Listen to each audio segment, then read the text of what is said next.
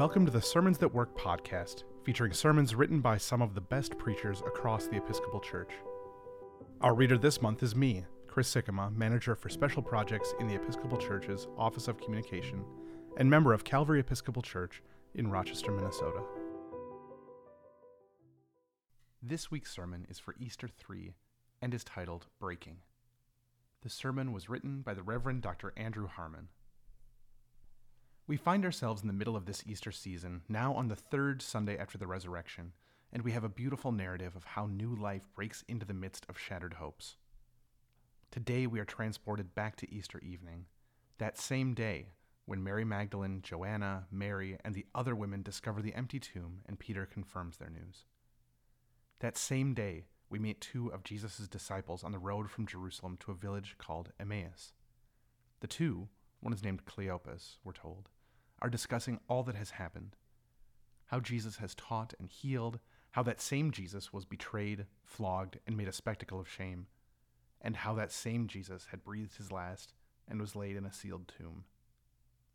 Add to all this the report that Jesus' body was apparently now missing, and listen to the confusion swirl and the questions fly. How could this have happened? Had he been taken? What are we to do now? Where do we go from here? The two disciples have a while, 7 miles, to roll these details over, to ruminate on this loss and wonder at these strange occurrences as they trudge on to Emmaus. Reallys and what ifs animate their footsteps amidst exhaustion and abandonment. But we had hoped he was the one to redeem Israel.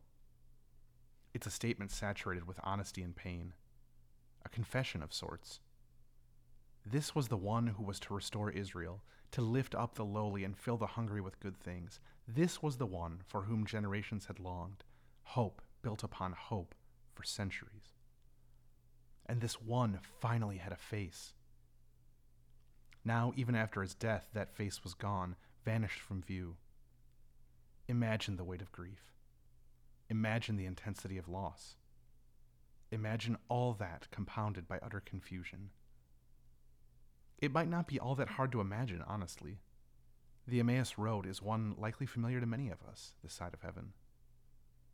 It's a well-worn path dotted with defeat and disappointment, marked by sinking diagnosis, inevitable questions, and disbelief. Life seasons and circumstances often determine how steep or winding or rocky this road is, but many of us have probably trod it, whether in the past or in the present. The beauty we experience week in and week out in the Scriptures is that the living God meets us on this road. The living God comes alongside us unexpectedly in moments of loss and difficulty.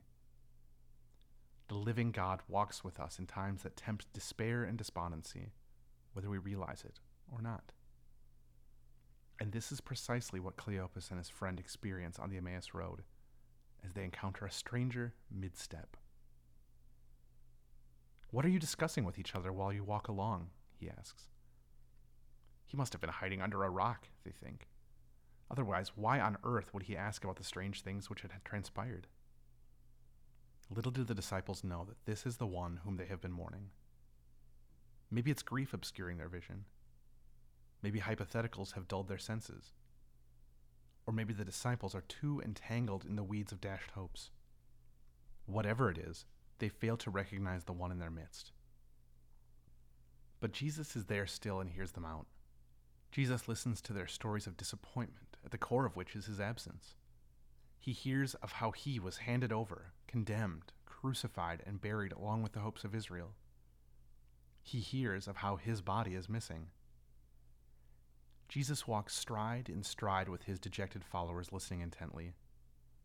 Even if the news isn't breaking, the disciples' hearts and dreams are, spilled out before this stranger. The women, the disciples tell this stranger, went to the tomb, but they did not find him. The irony is surely not lost. Though Jesus is in front of their eyes, the disciples fail to see him. "Have you not heard the prophets? Have their words not sunk in?" Jesus asks. "Remember Moses and your forebears in the faith. Remember the prophets. Remember the Scriptures dripping with promise." The disciples' hearts begin to burn as they wonder after the identity of this stranger.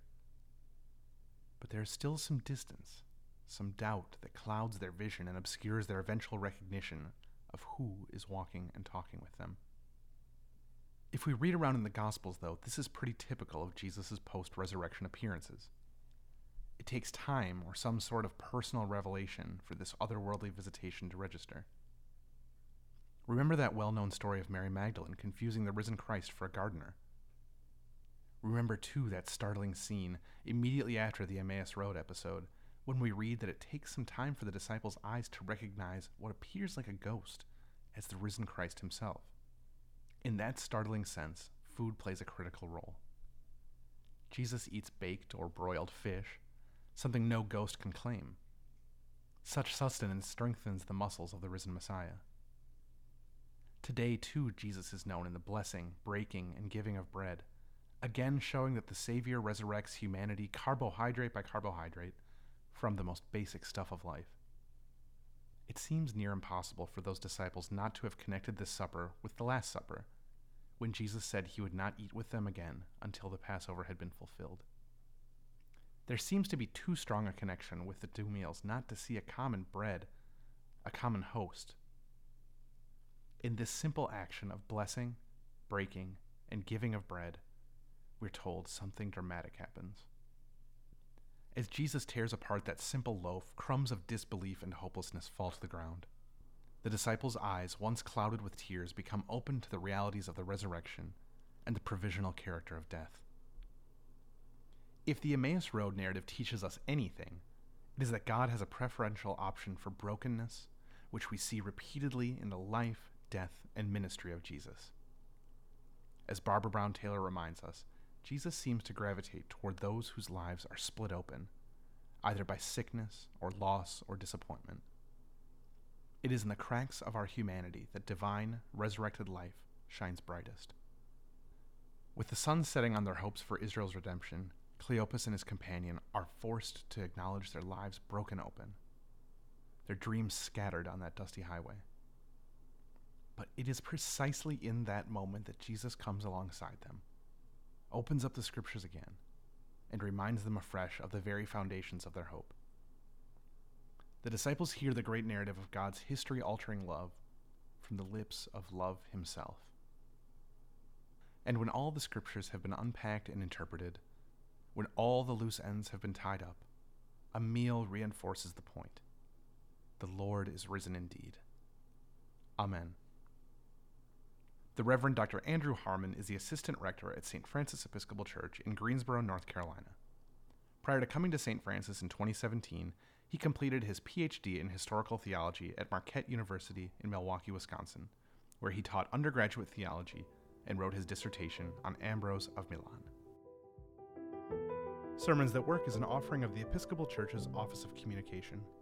For more free resources, including sermons, Bible studies, bulletin inserts, and more, visit episcopalchurch.org/sermons.